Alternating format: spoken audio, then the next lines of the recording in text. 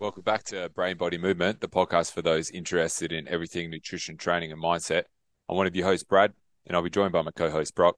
Today's episode was another Q&A where we answered 4 questions that got sent to us through social media.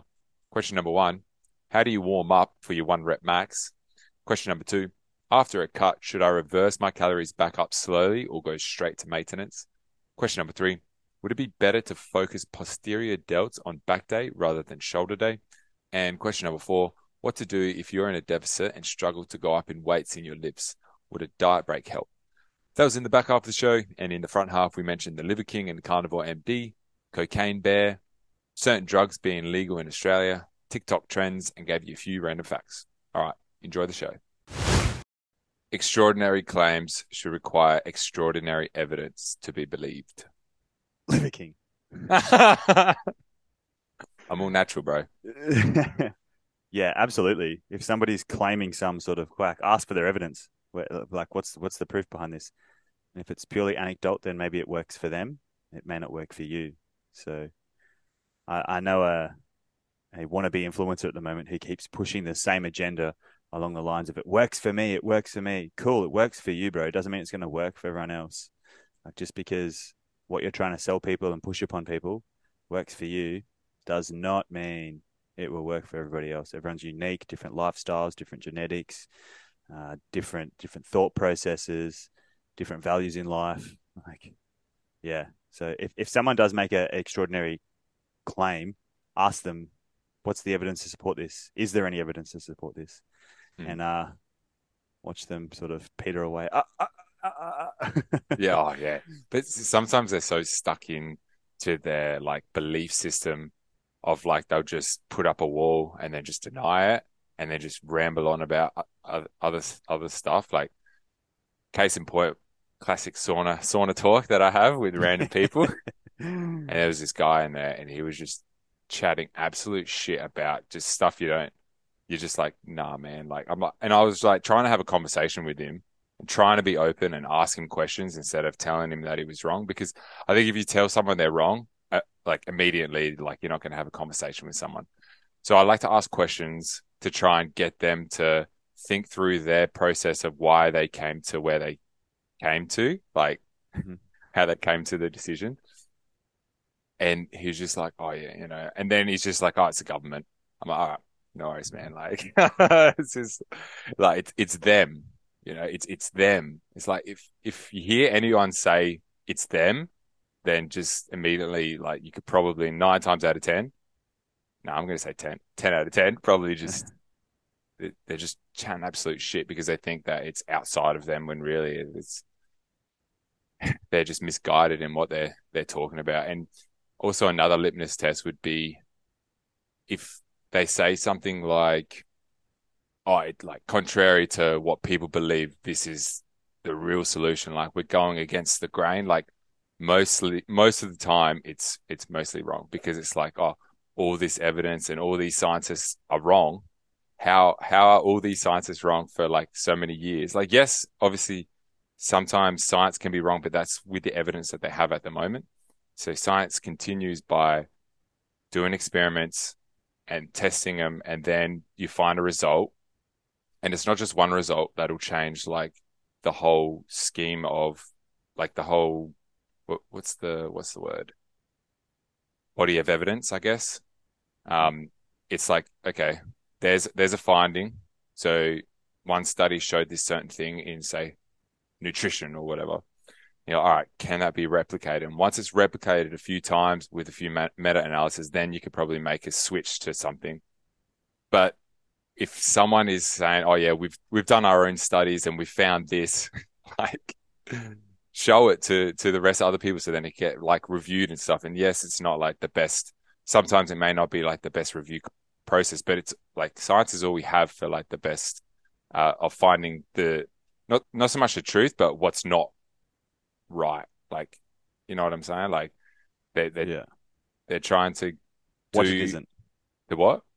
What it isn't. Yeah, what it isn't. So then you can like make inferences of, all right, well, it's not that. So then we can do this because science is always going to be evolving. And yeah, it's a big one, especially in like the space of, TikTok and stuff.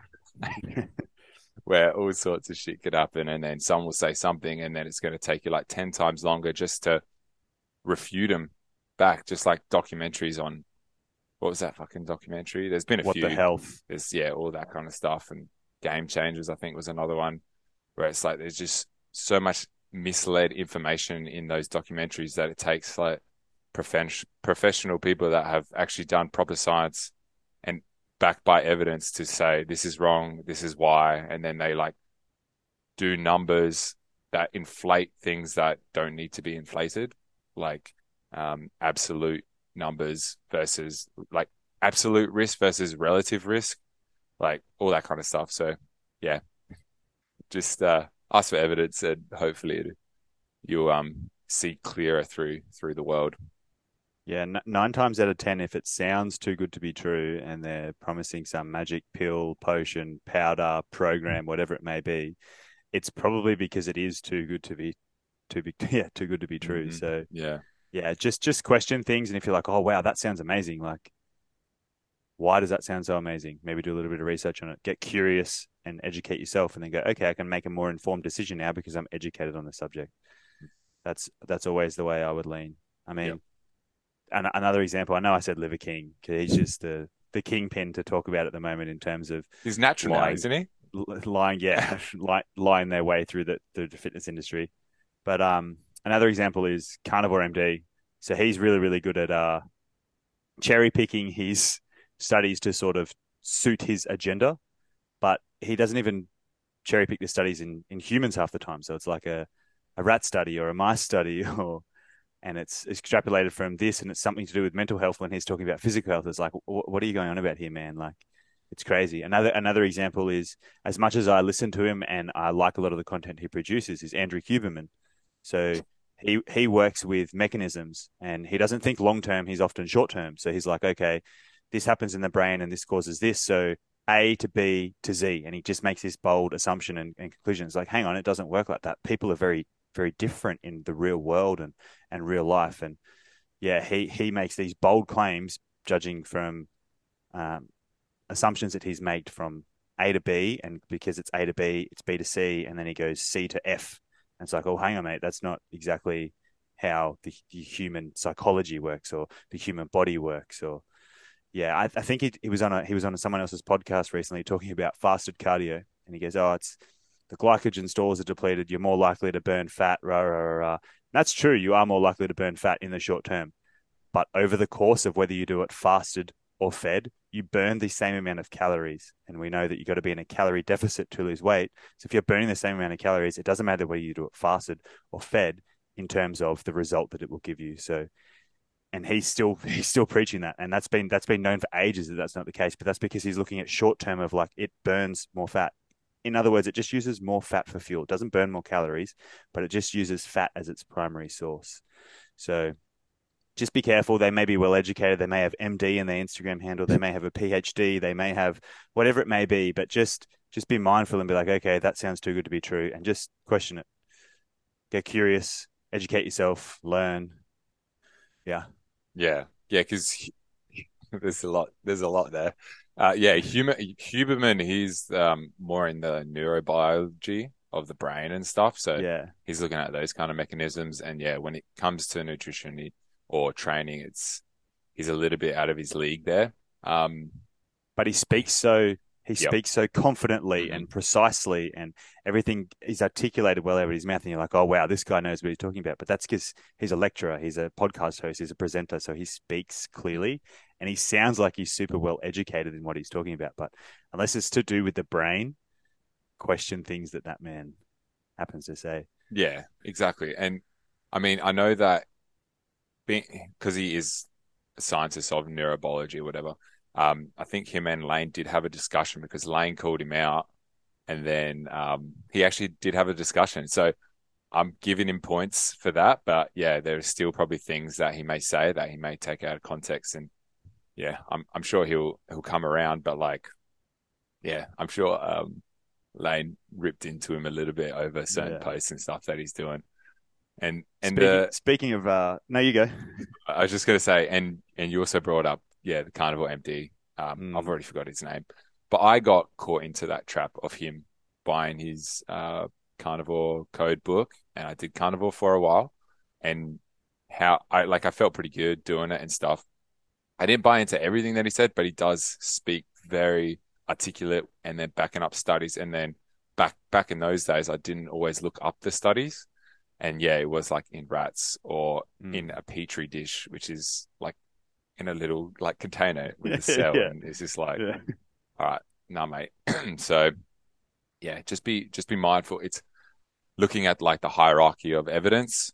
Um, but yeah, if you see something that's so bold out there, just step back a minute and be like, oh, is that actually true? Because you know when they used to have like coffee is good and then it's like coffee is bad, it's just like, oh my gosh, Butter is just good. Butter is bad. yeah, Yeah. it all depends and like how much you have throughout um your lifetime. And this is like a lot of those headlines come from epidemiology, which is like over a long span. So it's good to have them, but you can't make like big bold claims out of them too much.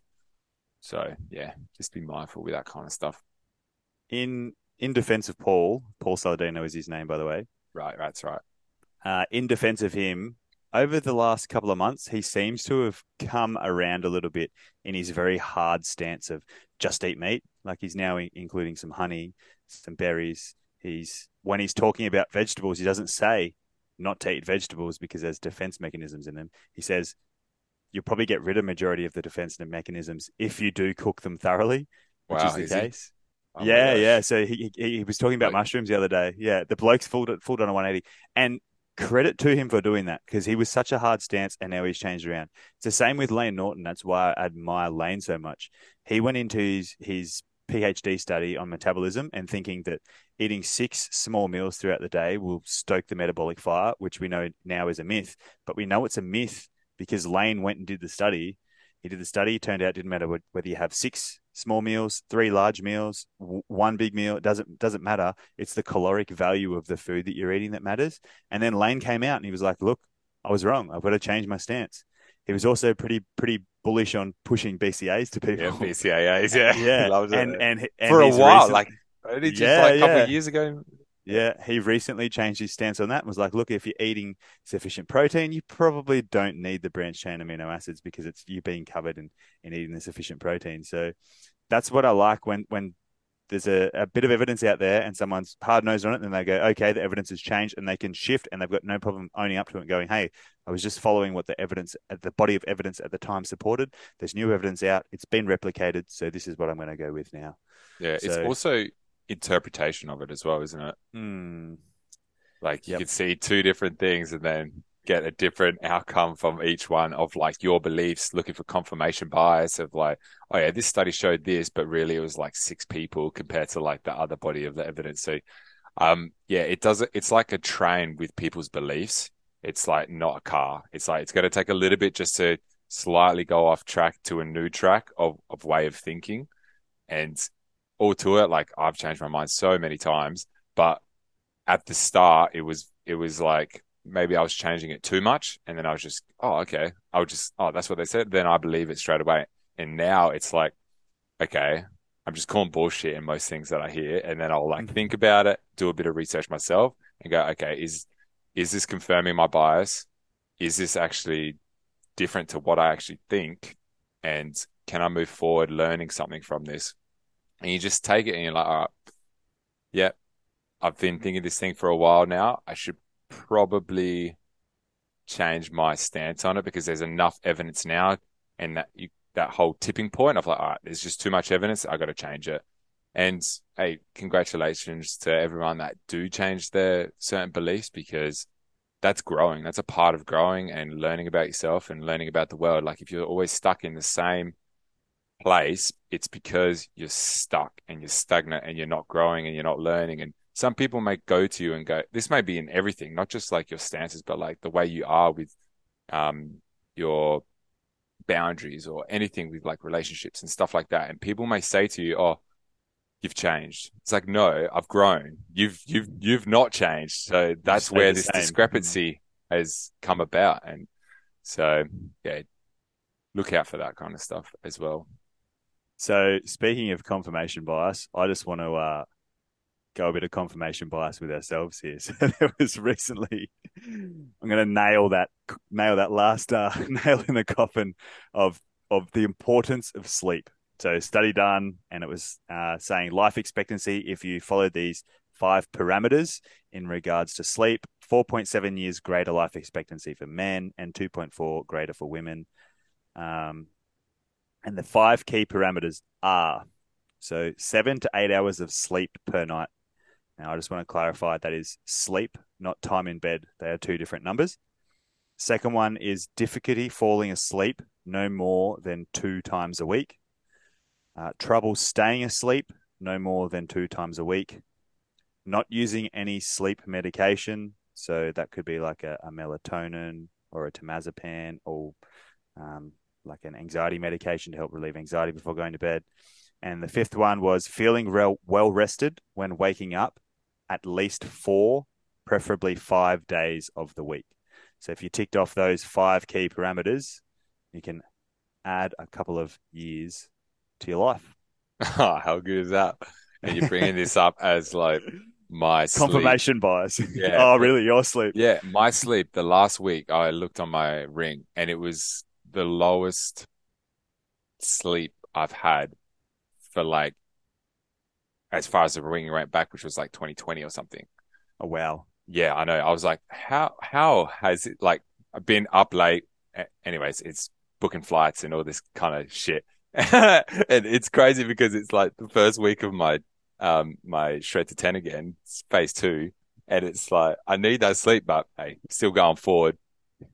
And I was like, damn, like it's not that I felt tired waking up. I think um it just yeah, I felt okay, so it hasn't really hit me, which is good. Um, but Not yet. had good sleep today. Yeah. Well, I mean, I had good sleep today, so see how we go. But yeah, my normal time asleep is 7 hours 37 minutes, which is fine for me. I work well Bang on in that. that range, mate. Yeah, Bang in that it is range. just bang in that range exactly. And then my time in bed, I think was over 8 hours or something. But when I'm going to be tracking myself or with other people, it's time in bed because you don't know how long you're going to be asleep unless you have an Oura ring. Like if you have an Oura ring, that'd be good. But even still, you won't know. Like if you give yourself a range, right? This is what time I want to go to bed. This is what time I want to wake up, and that's your time in bed. Whereas like, oh, how do I know how long I've slept, kind of thing. So that's one thing that I would say. All right, give yourself at least 8 to 9 hours in bed, so then you may fall back into that 7 to 8 hour range. Yeah, absolutely. Go time in bed if you don't have an Oura ring. But seeing as though we both have an Oura ring, there is something that I want to bring up which blew my mind. So I'm obviously doing a lot more cardio at the moment. So I'm doing that long run on a weekend. I'm doing 30 minutes on the stairs throughout the week, and then I'm doing a um, short 5 minute hit on the assault bike. My heart rate variability was 133 on Saturday morning, and sorry, Average, Sunday is it? morning. Average? No, that was the average. The highest was like 168. Oh my God, wow. Yeah, yeah. And my resting heart rate was down to 36 beats per minute, which is Dude, crazy, crazy low. that's So crazy. I'm noticing, and this is the beauty of having something like an Aura ring to track things like that. So I'd say this is the most reliable form of like measuring heart rate and things like that whilst sleeping. It's much more accurate than my watch. My watch is it's all over the shop. But that's the beauty of having something like that. So I wouldn't know how much healthier my heart was if I didn't have this ring to track, other than me going, okay, I'm running further. I'm feeling a bit fitter when I'm running. I'm hitting a fatigue point later. I wouldn't really have a parameter to tell of like, is my heart healthier? Whereas with this, I know for sure that my resting heart rate's come down roughly 4 to 5 beats per minute, and my HRV is through the roof. So for the first time ever, well, not the first time ever, for the third time ever, I got an optimal on my sleep in my Oura ring this morning, and I had an optimal in my readiness. I don't usually get optimal. What do you mean you don't get optimal when you sleep? So above 85 score, I don't get it. Very Bro, rarely. are you serious? Yeah. Bro, Yeah. I get them all the time. Yeah. I'm not a good sleeper. Interesting. Because you're like, Yeah. your HRV is way higher than mine. Um, Yeah. like the average, but I'm getting optimal sleeps like at least 2 or 3 a week. So How much cardio are you doing? I'm doing no cardio because I'm doing I'm doing like a aggressive cut at the moment, so I don't need to do any cardio for these 6 weeks. But I'm going to probably start introducing more. I'll chuck it in once or twice here or there, but it's not like consistent. But after this 6 weeks, yeah, I'll probably introduce a bit more cardio, and then the river's coming up, so a bit of cardio there as well. So yeah, that's interesting. Yeah, I Yeah, remember, yeah, playing around with that a little bit of like, and also breathing through my nose. I don't know how accurate that was, but I did see a few. I think it was, yeah, my heart rate at night or my breathing. My breathing went down when I did like nose breathing throughout like the whole day and did some breath work. So that was also yeah, interesting. But like you said, yeah, you won't know that kind of data unless you have, say, a ring at night. But for people that don't have a ring, because they do set you back a little bit, if you don't have a ring, I think there's like, you won't know at night. Like, I think your phone could probably do a little bit here and there, a few apps, but I don't think that's as accurate as, say, an Aura ring would be. But I think what you could do is maybe check your heart rate and see how long it takes for your heart rate to go down. I don't know the specifics because I'm not in that world. I don't know if you would know, like, say you go for like I don't know, a 30-second sprint or something and up, or keep your heart rate at a certain pace and then see how long it gets back to baseline. I'm sure there's certain parameters around there. Do you know that off the top of your head? I don't know that one, but if you don't wake up to the sound of like a loud alarm, and if you just wake up naturally, take your heart rate then, just put your fingers to your neck, feel your pulse, count out 10 seconds, count the amount of beats. So you'll probably need a timer like your phone or something. Times it by 6, and that'll give you a pretty close estimate of your resting heart rate. It's not going to be super accurate, but it's going to be relatively close. And you are the tester, so the inconsistencies will be inconsistent to you because you are the one testing it. But that's the closest way I know of, other than a ring or like a watch to test resting heart rate. Could also use blood pressure as a good metric as well to test the healthiness of your heart too. So Go 120 see a over doctor 80 for is. that, is it? Yeah. Oh well, I've got a blood pressure unit at the gym, and I do mine probably once a month. So mine's I'm pretty healthy. 121 over 76 it was the other day. So Yeah, every time I get that checked, I'm pretty sweet with that. yeah, It's important. Get that going. yeah, absolutely. Mate, hit me with the cocaine bear. I want to hear about the cocaine bear. You told me about it before we started recording. Talk to me about the cocaine bear because that's what you said. Oh, I want to bring up a cocaine bear. Okay, okay, all right. I'll talk Bring about up the the cocaine. cocaine bear. I'll bring up the cocaine then, all right? Okay, so some of you may know the new movie that's out, the Cocaine Bear, on Netflix just recently, and that was loosely based on a 1985 incident where a drug dealer dropped to 75 pounds of cocaine from an airplane along the Georgia-Tennessee border. So he tried to jump out after it, but his parachute failed and plummeted to his death, which is quite sad. A few months later, authorities found a ripped up bag and a dead bear next to it, and they tested the bear, and he was tested positive for cocaine. So that's what the movie is loosely based on.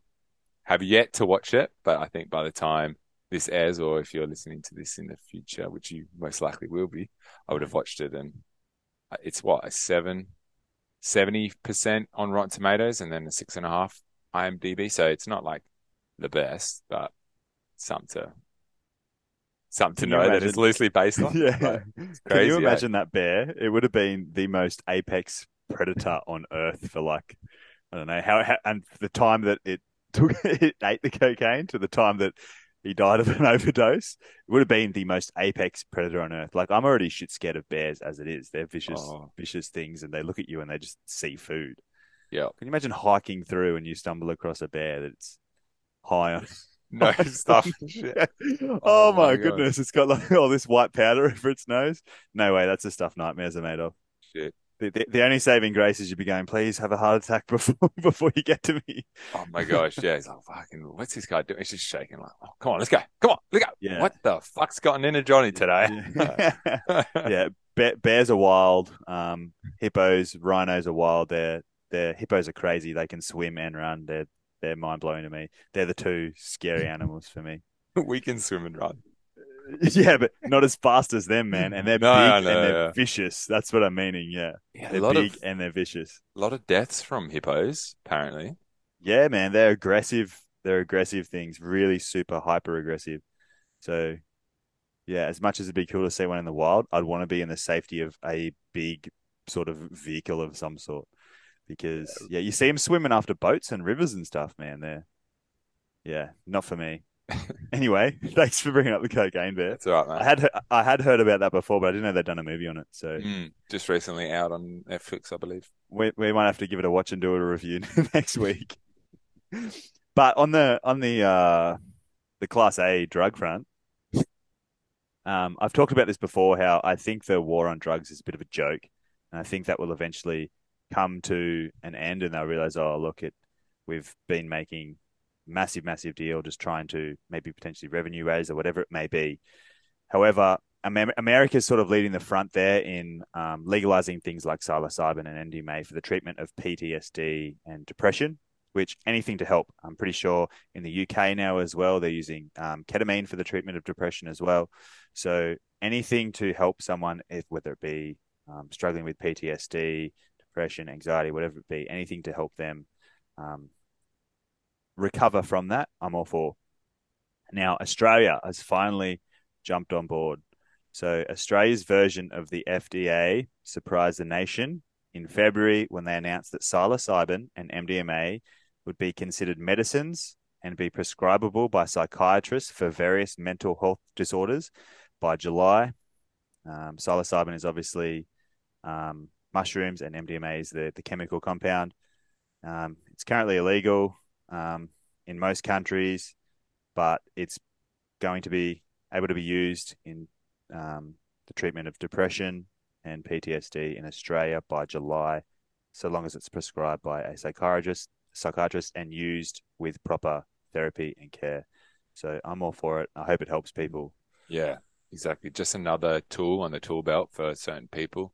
Obviously, Yeah. they've got to do their due diligence with those kind of compounds because some of them can bring up like schizophrenia and stuff like that. So it's very important that they have like strict protocols to not weed out, but like really, what's the word? Just like notify, assess like, are you able to take this kind of stuff? And yeah, I think the last time I remember it was like 70% of them only had like 2 sessions and they were good for like 6 years. So was it 6 years or something? Yeah, so something you're crazy. bang on. John Hopkins University found it reduced symptoms of depression by 71%. So you're 1% off, mate. Yeah, Yeah. I remember reading that. Yeah, a while ago. That's funny. We haven't even shared that many notes, so that's good. Yeah, that's crazy. Anything to help people, I'm all for. That's why we've got a podcast. We want to help people. That's why we're personal trainers. We want to help people. We work in the health sphere. Mental health is a big part of that sphere. So let's work on mental and physical health by any means necessary. Yep, I'm all for that. What did you want to bring up? I was just going to bring up last week's episode about the creatine. Sorry, this is like I misspoke. I know exactly what you're bringing up here. I misspoke when I said it saturates the creatine muscles. There's no such thing as creatine muscles. I meant to say skeletal muscles or skeletal muscles. So if you did listen to that last week and you're like, what the hell is Brad talking about creatine muscles? Well, I just misspoke. So just wanted to let the audience know that. And if you haven't listened to last week's episode, just listen back for it, even if it is for that classic little creatine muscle spit. I can quote it word for word because creatine saturates the creatine muscles. Yeah. I knew what you meant, but I just let it fly. Creatine saturates the skeletal muscles. About 95% of it, yeah. So, yeah, I'll do that. But do you want to hear a bit of space stuff? Yeah, hit me with it. Space facts. Space facts. All right. So NASA's, James Webb Telescope, the big boy that's come out, just absolutely destroying shit, meaning finding stuff. Blowing And our minds. yeah, exactly. So it's captured 6 images of potential galaxies from the early universe existence from like 500 million to 700 million years after the Big Bang. Now that's pretty impressive, right? So massive, right? Um, so I don't know if it's definite, but like because so the reason why they think it is galaxies is because it's red and it's not blue. So if it was blue, it would have like already all the heat would have just dissipated and cooled down, just like the Earth. So the Earth was a big ball of fire, and it cooled down, and then it created like life. So that's why they're like, oh, it's red. So it could be that, or another theory was maybe it was just, I don't know, distorting it because it was like so far away. But still, 6 different galaxies, like fucking crazy, man. Like we're not alone. Yeah. We're not alone. No, no, not alone at all. So No. Yeah, that's quite mind blowing. That 6 different galaxies. yeah, they reckon it Yeah. shouldn't exist because they're so mature. It shouldn't exist under our current theories of the formation and evolution of our galaxies. So the authors of the paper like described it as bananas, apparently. So like, all right, Such a great description. yeah, so much going on in the world of space. Love it. Do you have anything else? I got heaps. Like, where do I go? Okay, so this is for all the Adelaide crew out there. So on Highley Street. You would have been on High Street when you came down here for my birthday one year. Do you remember? Sure, remember it distinctly. No, no, I You don't don't really remember at remember? all. Oh, it's just the main strip that we No. went down after the beach club. So High Street's just an iconic street in Adelaide with where all the clubs are and stuff. And there's a specific establishment, I would like to call it, called the Crazy Horse. Now, if you can't figure out what I'm trying to say, it's basically strippers. The iconic original sign for what's just like the Crazy Horse was just got sold at auction recently by a local woman, which was surprising to me, for $24,000. So she's like, Wow. yeah, she's like, glad it's still staying in Adelaide and not going interstate. So I thought that was pretty cool when I saw that. I was like, oh, bring a bit of Adelaide to the podcast. Why not? 24K for a sign for a strip Yeah, club. it's a pretty cool sign. Like it's huge, but yeah, imagine that. Like there was like 23 bidders across from Australia. So they must have enjoyed a few nights there, I think. Yeah. And it went to A local male, woman. female, Yeah, like a female. woman. Yeah, Yeah. 24 G's on a sign. Crazy. Is it still called Crazy Horse? Yeah, it's still called the Crazy Horse. Yep. Oh, so you Oh, can't be I believe it's still called the Crazy Horse. So I haven't been there in years. I mean, I've never been um there. um you can't really do much with the sign though, can you? Because I mean the business is still in use, so it's not like you can just Yeah, bang I up don't something know. else with the Crazy Horse. Maybe she could just like hang it up somewhere and then just get people to come and pay to see it. I have no idea. I have no idea where you're going to put that. Look at Yeah, you coming people are in with crazy. 6 galaxies and Crazy Horse signs for strip clubs in Adelaide. Why not? Bringing all the important information. I thought it was relevant to the podcast. Okay, I'll go relevant. I'll go relevant. TikTok. So TikTok. relevant. Yeah. So there's a trend on TikTok about they call it Ozempic, hashtag Ozempic weight loss. So Ozempic is like a tool for people with obesity. And so they're using it for weight loss and they're finding it pretty hard to get supply up because it's type 2 diabetes, sorry, but one of the side effects, I guess, is weight loss. And because it's gone on TikTok, a lot of people are buying it or getting it prescribed. So the supplies are quite low. But I think you have to stay on it for it to lose the weight. I'm not actually 100% sure on that, but yeah, if you're getting your health and fitness from TikTok trends, I, I would, which is sadly the state of the world. yeah, I would just caution you um, about that. We literally talked about this at the start of the episode. Carnivore MD, Liver King, Yeah, quacks that are pushing agendas in order to potentially sell their own supplements on the back end or sell a program on the back end. Or it's yeah, crazy. TikTok falls into that category too. Don't be getting health and nutrition advice off TikTok No, unless the person has a body of evidence that they're actually a reliable source.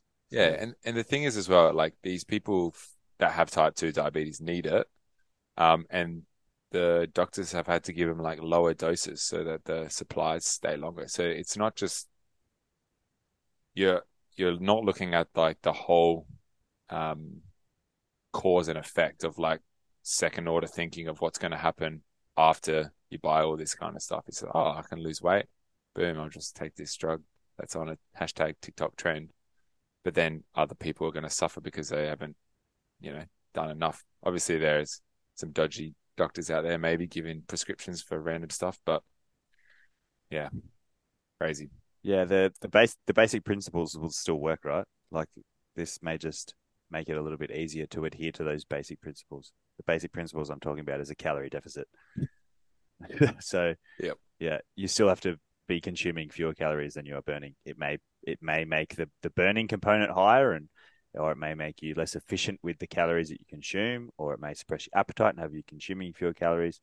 But the basic principle of a calorie deficit, the law of thermodynamics, if you will, still If you will. works, still applies. So yeah, as I touched on earlier with the mental health thing and MDMA and psilocybin helping people with PTSD and depression. If this helps people with obesity, hell yeah, I'm all for it. If it helps people with type 2 diabetes, hell yeah, I'm all for it. Just try and understand why it may be helping. So like with the psilocybin, it opens up different neural pathways. It may make you more open for change and experience. So with this Oz, whatever drug it is, or Ozempic. Ozempic or semaglutide, the reason they work, I know semaglutide, the reason it works is because it suppresses your appetite. Therefore, you're not as hungry. Therefore, you don't eat as many calories. You're not eating as many calories. You put yourself in a calorie deficit, you lose weight. So understand the reasoning of why they work, and then you can utilize them and be like, yes, it's working. Great success. Thank you for modern technology. And then keep applying those basic principles because they work. We preach the basics all the time, We do preach the but basics, but the basics aren't there's a sexy. reason why. Yeah, no, they're not sexy. Maybe we should dress the basics up in lingerie or something. So, do you have a fact for me, or do you want to I hear a do, I fact? do. You do. Yeah, you hit me with a fact, and then I'll hit you with an animal one. All right. Of course you would. Okay, so back in 1983, on July 21st, the record for the lowest temperature ever. Do you want to have a guess at what it would be? It was in Antarctica, in Vostok, I believe it's called. Or Vostok. Fahrenheit, Celsius. What are we talking? Well, we're Celsius? imperial, aren't we? Or are we the metric system? No, we're metric system, Yeah, aren't we? Yeah, yeah. yeah, So yeah. it'd be We're with the Celsius times. degrees. Yeah. Yeah. Yep. Minus 100. Oh, close. Minus 89.2 degrees Celsius. In other words, fucking cold. Yep. And for those of you in the imperial, it's minus 128.6 Fahrenheit. Crazy. Sounds more impressive. Fahrenheit sounds more It impressive. Like, does. Unless oh, you're like, it's 100 degrees out, brother. It's 35 degrees. yeah, I know. Yeah, they go in opposite ends, except for where they meet, which is at minus 40. If you didn't know that. Yeah, Celsius and bizarre, Fahrenheit. bizarre. Anyway, my animal fact, and quite interesting. So, all halibut, which is a type of fish, Fishies. I believe, yep, are male until they reach 45 inches in length. Then they all become female. Yeah, right. Yeah. So there's a whole lot of cougars out there, I would assume, because yeah, I mean it's the opposite. So with the human species, right? It's typically a taller male and shorter female. It's got to be the opposite with halibut. They've all got to be shorter female and shorter male and longer female. I found that quite interesting. So that the female will be bigger in the mating process if that's the case. All male until they reach 45 inches in length, then they all become female. And what they just change. Yeah, yeah, Yeah, right. Crazy. yeah. That's mind-boggling. I guess it's obviously fish, but All right, enough with our facts. Let's get stuck into some questions. yeah, probably should help some people. Hey, we hope you're enjoying the show so far. Just before we get to the questions, the only way we grow this podcast and help more people is if you share this podcast. So if you're a fan of the show and got any value from us whatsoever, we'd truly appreciate it if you would share it with your family and friends so they may also get something out of it too. Thanks again for listening. We hope you enjoyed the rest of this episode. Question number one: how do you warm up for a 1 rep max? So are they talking like mobility or are they actually talking sets and reps and stuff like that, do you think? Let's talk how you would warm up for a 1 rep max. Me Like you personally. specifically. Yeah. Okay. So let's say a couple of months from now, the bet's on, you're about to move into the house, you've got to hit this 150 squat. What are you doing before you hit that 150 squat? Yeah, well, I'll probably do a little bit of mobility, a bit of World's Greatest Stretch, Dapper Edition, get that onto it. Maybe some light squats, some light, maybe even some light seated curls, just to warm up those hammies a bit, get them moving, and then I'll start squatting. So I'll work up. So I'll go bar, then I'll probably go.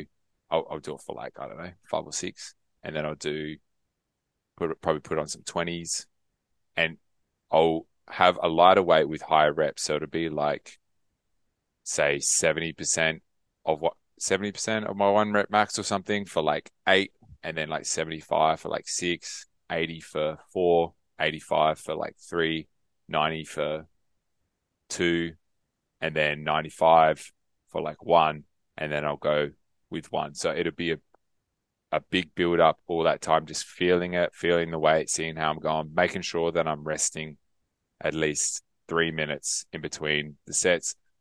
And also my mindset around it as well. So if I'm going in there and I've had a shit sleep and my mindset's not on it, I'm not going to hit the lift. Like I'm just going to wait for maybe the next day or the next couple of days once I know that I'm fed and fueled. Because if your mindset isn't there, you might get into the squat and then your psychology will be like, oh, I can't lift this, and then just bail, and you could potentially hurt yourself. So I hardly do 1 rep maxes, and that is because I haven't really had a strength goal for ages. I've got one now, but I'm not 1 rep maxing all the time. I'm building up to it. So I'm doing like heavy 5s, heavy 4s and stuff like that, because it's quite taxing on the muscle if you're doing like high reps, high weight all the time, and your risk of injury goes up. So for warming up, that's what I would do. Make sure that I had good sleep. It's all the build up before, the night before, the day before as well, and the day of too. I'd probably make sure it'd be around that 2 o'clock mark that I would probably hit that lift as well. I wouldn't do it in the morning because I'm not used to training in the morning either. But if you are training in the morning and you're used to the morning, I would probably train in the morning and go for that lift then as well. Do everything that you normally would do as well. I'm sure you have like maybe a routine, but you don't want to go from like 60 kilo squat to like fucking 150 squat, like that. You want to Yeah. build it up, and 8 reps may even be too much as well. So you may even go like 6, 5, 4, 3, 2, 1. So because you don't want that damage right there, you don't want to be exhausted by the time you're going to lift this massive rep. You may even just do 3s, like 2 or 3s even. But personally, like it's only 60 kilos, it's only 80. It's only 8. I want to really practice the lift, and you may even just keep practicing it with the bar for a while before you start adding weight. And you want to really feel good with your hips and your quads and your glutes. Make sure everything's firing. Especially make sure you're in a right mindset when you are going to hit that lift, or else things can definitely go wrong. I'm glad you touched on mindset because that was the first place that I was going to go. So it depends on what lift I'm doing, but typically I'll foam roll, and I don't foam roll for any benefit of foam rolling. I foam roll as that's a time where I think about what I'm going to do. Um, may even visualize me hitting the lift. It's just preparing my mind for going after that 1RM. Now, what I do is specific depending on which one I'm going for. So if you're talking 1RM, I'm assuming it's bench, squat, deadlift. It's very different depending on which one I'm doing. So I will do a little bit of mobility, not as much as what I'd normally do. I don't want to waste any time doing that, considering I've got myself in the mindset beforehand. Um, I'll do more priming exercises. So let's say I'm doing a squat. It may be like a side plank with a leg lift, a bird dog, some glute bridges, some leg swings, and then I'll get stuck in. That's after foam rolling. If it's a bench, it might be some banded face pulls, some banded pull apart, some shoulder external rotations. Like it's all priming muscles that I want to have locked in place to be able to bench. In terms of warm up sets, so I'm the same as you. If it's a squat, bench, or deadlift, I always start with 60, which is a 20 on either side. Um, I always start with that, and I don't even count the reps. It's okay. I can, like, if I'm benching, okay, I can feel my pecs are a little bit warm. I can feel a bit of blood in my delts. I can feel a bit of blood in my triceps. Bang, done. If I'm squatting, okay, I'm starting to get a little bit of a pump in my quads. You don't want to pump. So I just go till I feel warm in the muscles that I'm using. So a deadlift, I may want to prime with some straight arm lat pull downs or a lat prayer, whatever you want to call it. If I feel a bit of a pump in my lower back or in my hamstrings or in my glutes, that's where I stop that set of deadlifts at. I don't count the reps. Then from there, it's 2 or 3 reps of everything building up. If it's a deadlift, let's say for me now, I'm getting up to like 250, 260 kilos. It's 40 kilo increments until I get close. And then it's 10 kilo increments. And then if I'm going for 250, I'll probably do 200, 220, 230, 240, all with 2 3-minute rest periods in between. And then I'll look to overshoot and hit that PB. But yeah, it's very, very case dependent on which exercise I'm doing. And my first exercise, like I said, I don't count reps. I just want to feel in the groove and get that central nervous system firing. And then I gradually build up 2 to 3 reps the whole way through. And then eventually I'll go for my 1RM. I do taper off to the end though. So like the second last set or the third last warm up set, it'll only be 1 rep. Yeah. But yeah, that's it for me. Yeah, that's good. And like talking about 1 rep maxes as well, this is something that you shouldn't be doing all the time. And No. it's a high risk as well because it's a weight that you haven't done. So just be mindful of, especially on a bench, that you have either safeties or you've got someone there to lift it. I would prefer you have the safeties because some people may say that they're good at spotting, but unless they're like a seasoned spotter for you, I wouldn't. I would just have those safeties like in a cage or something. Same with the squat, just chucking the bars or whatever, your safety. And deadlifts, like you're fine doing deadlifts because drop the weight. You can just easily drop the weight. So Yeah. that's just another thing just to be mindful of when you are going for a 1 rep max of like maybe even just letting people at home let them know that you're going to do it as well, just in case something happens and you're not back from the gym. Yeah, that's a good point. Like, why are you testing a 1 rep max? Like, how often should you be doing that? Like, it really taxes the central nervous system. So, as much as you think rest days are to give your muscles a break, that central nervous system is so pivotal. You're not going to fire well if that central nervous system is constantly fried. So, I reckon I test a 1 rep max on a deadlift, a squat, a bench, maybe twice a year, maybe. And that's a big maybe. It's probably just once a year, and that's probably a middle of a bulk or middle of winter when I've got a little bit of extra fluff. But yeah, that'd be about it. Yeah, unless you're a power lifter.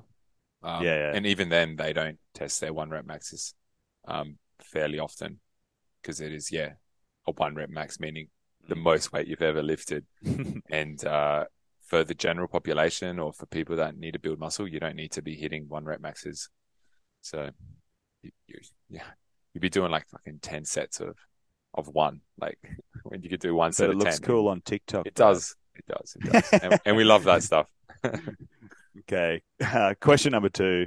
After a cut, should I reverse my calories back up slowly or go straight to maintenance? You're allowed to say it depends. It depends. It does. It depends how low you went. But I personally would go straight back up to predicted maintenance, and just get out of a deficit, especially if you've been in it for a while, because good things happen when you're into maintenance.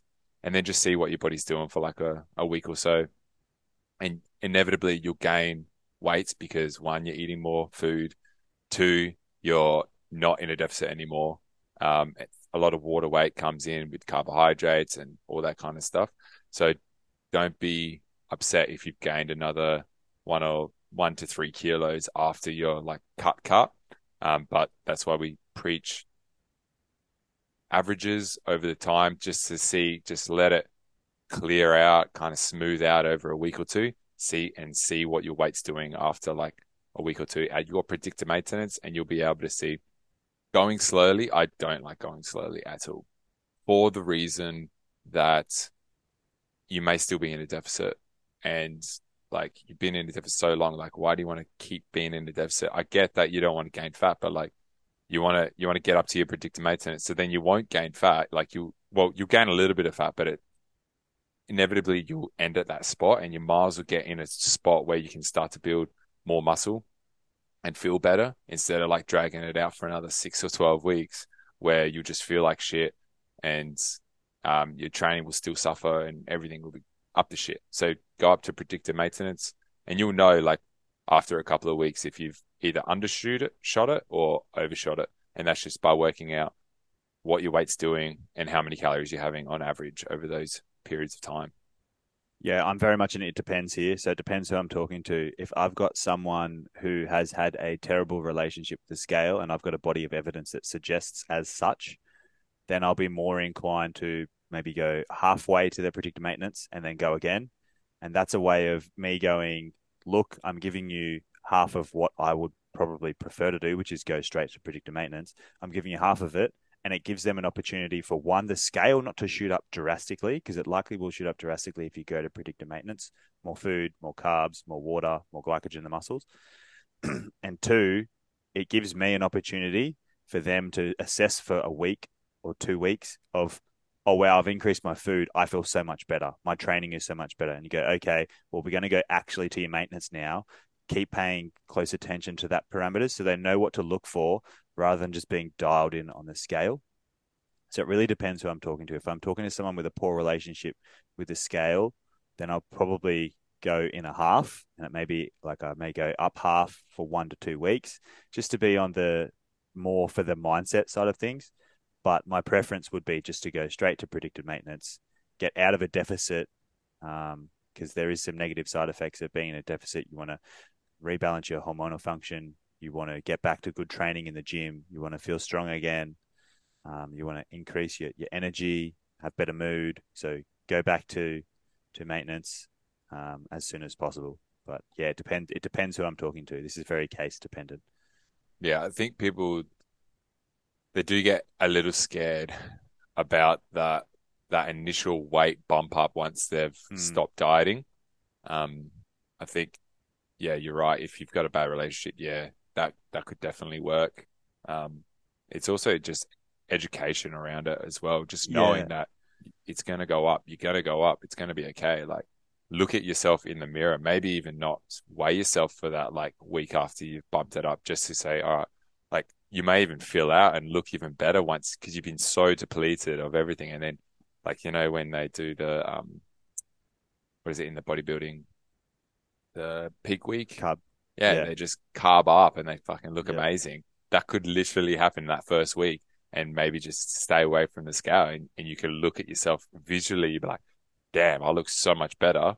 And then you can start adding in all the other stuff and checking your weight. So there's a few ways of doing it. I guess you just have to figure out for you what the best thing for you and your psychology is around this kind of stuff. And if you don't know, um, hire someone that can help you through Mm, this process as well, because you won't see certain things because you're in a deficit, and if depending on how long you've been in the deficit as well, it starts to play with your brain a lot as well, and you can't make proper decisions, and things will like irritate you if you've been in it for too long. So yeah, that's another option as well if you've got no idea what you're doing.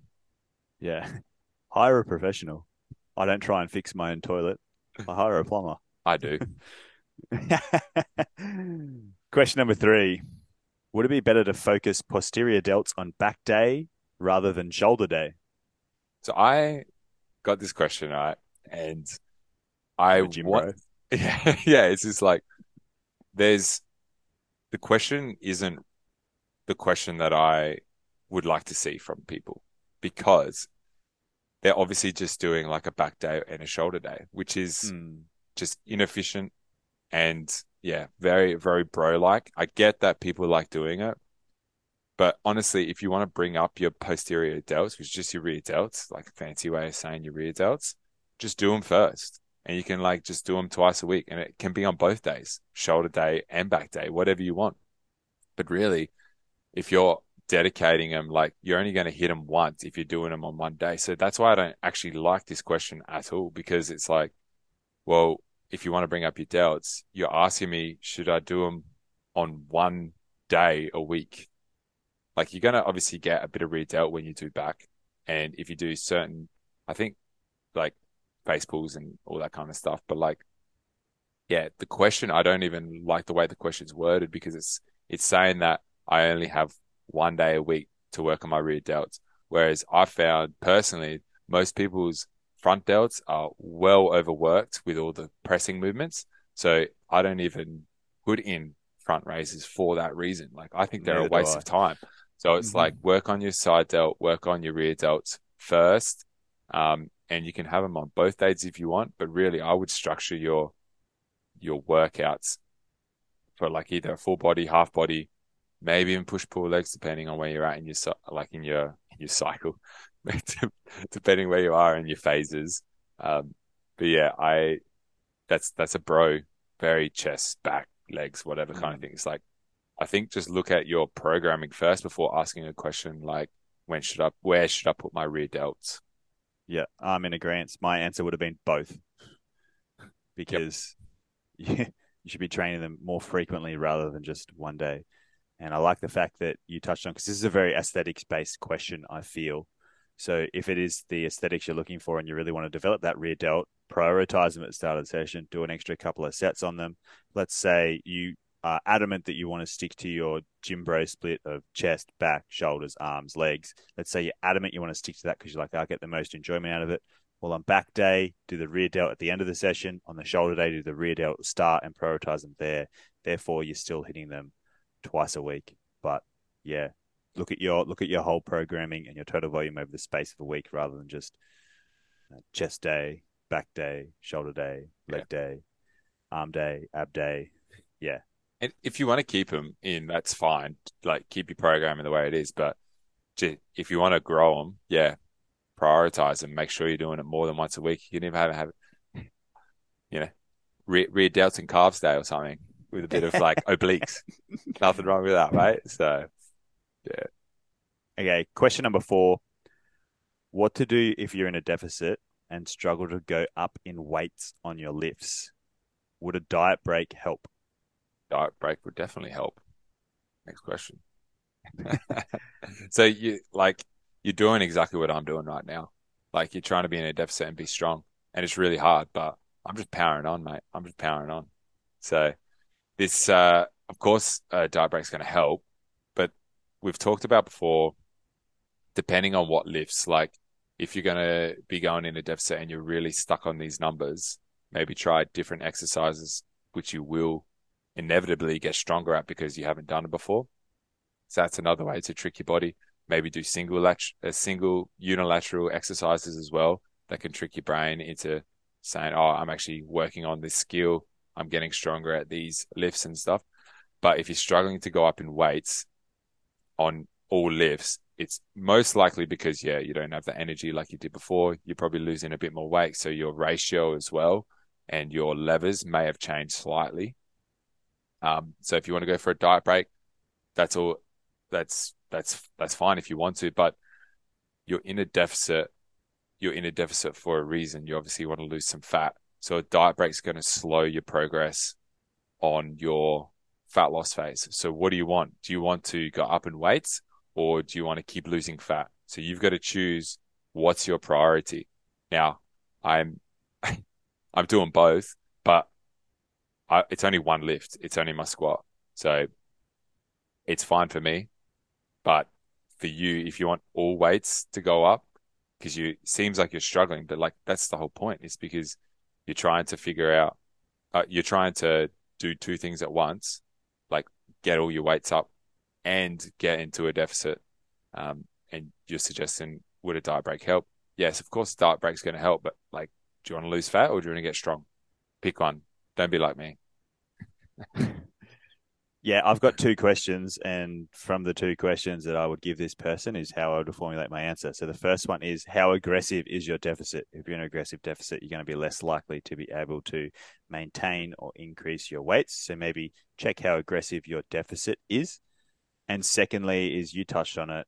What is your main goal and priority right now?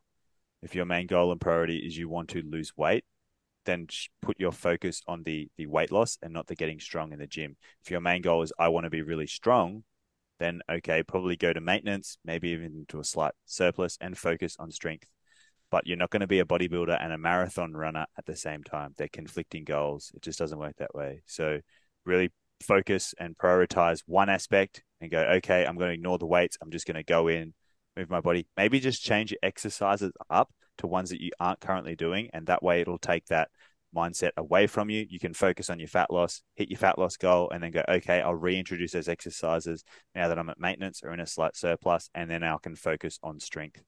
But conflicting goals is what I'm getting here. So, but alternatively, just maybe try addressing the aggressiveness of your deficit first and make it a smaller deficit.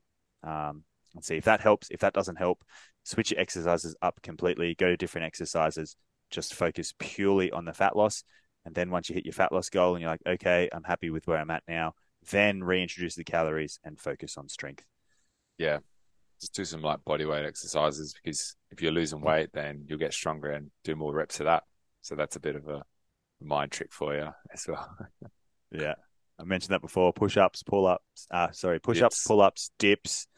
Yeah. Yep. Yep. And those dips are the ones on the bench, because we don't like those other dips. No, incorrect. They're the ones on the bar. Bench dips are shit. Oh, shit. You're very adamant about that, aren't you? Oh, it's just the position it puts the humerus in the front of the shoulder capsule. It's just, it's yuck. It doesn't feel, dips don't feel good at all the first time you do them Oh, anyway. I don't mind bar dips. Anywho, that's a wrap for today's questions.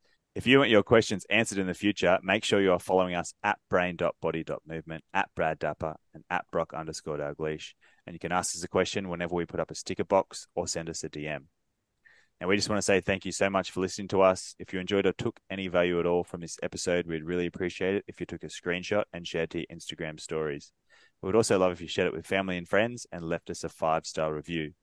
And don't forget to turn on post notifications so you don't miss an episode in the future. But before we go, we can leave you with a few things. Make your damn bed, get your steps in, and be kind to one another. Cheers. When a drug dealer dropped 75 pounds of cocaine from an airplane along the Georgia-Tennessee border. So he tried to jump out after it, but then his parachute failed and he plummeted to his death. Well, it's not funny, but anyways, a few months later, authorities found like a ripped up bag. Go back, start. What do you mean? What did I do wrong? He's like plummeted to his death, and then you had a little chuckle. Oh, okay, I probably shouldn't laugh at. But it's not funny. Yeah, probably shouldn't laugh. You're right. It's not funny. Okay. I mean, he was a drug dealer. But yeah, no, you're right. Okay. All right, I'll cut that out. That's going at the end. Yep.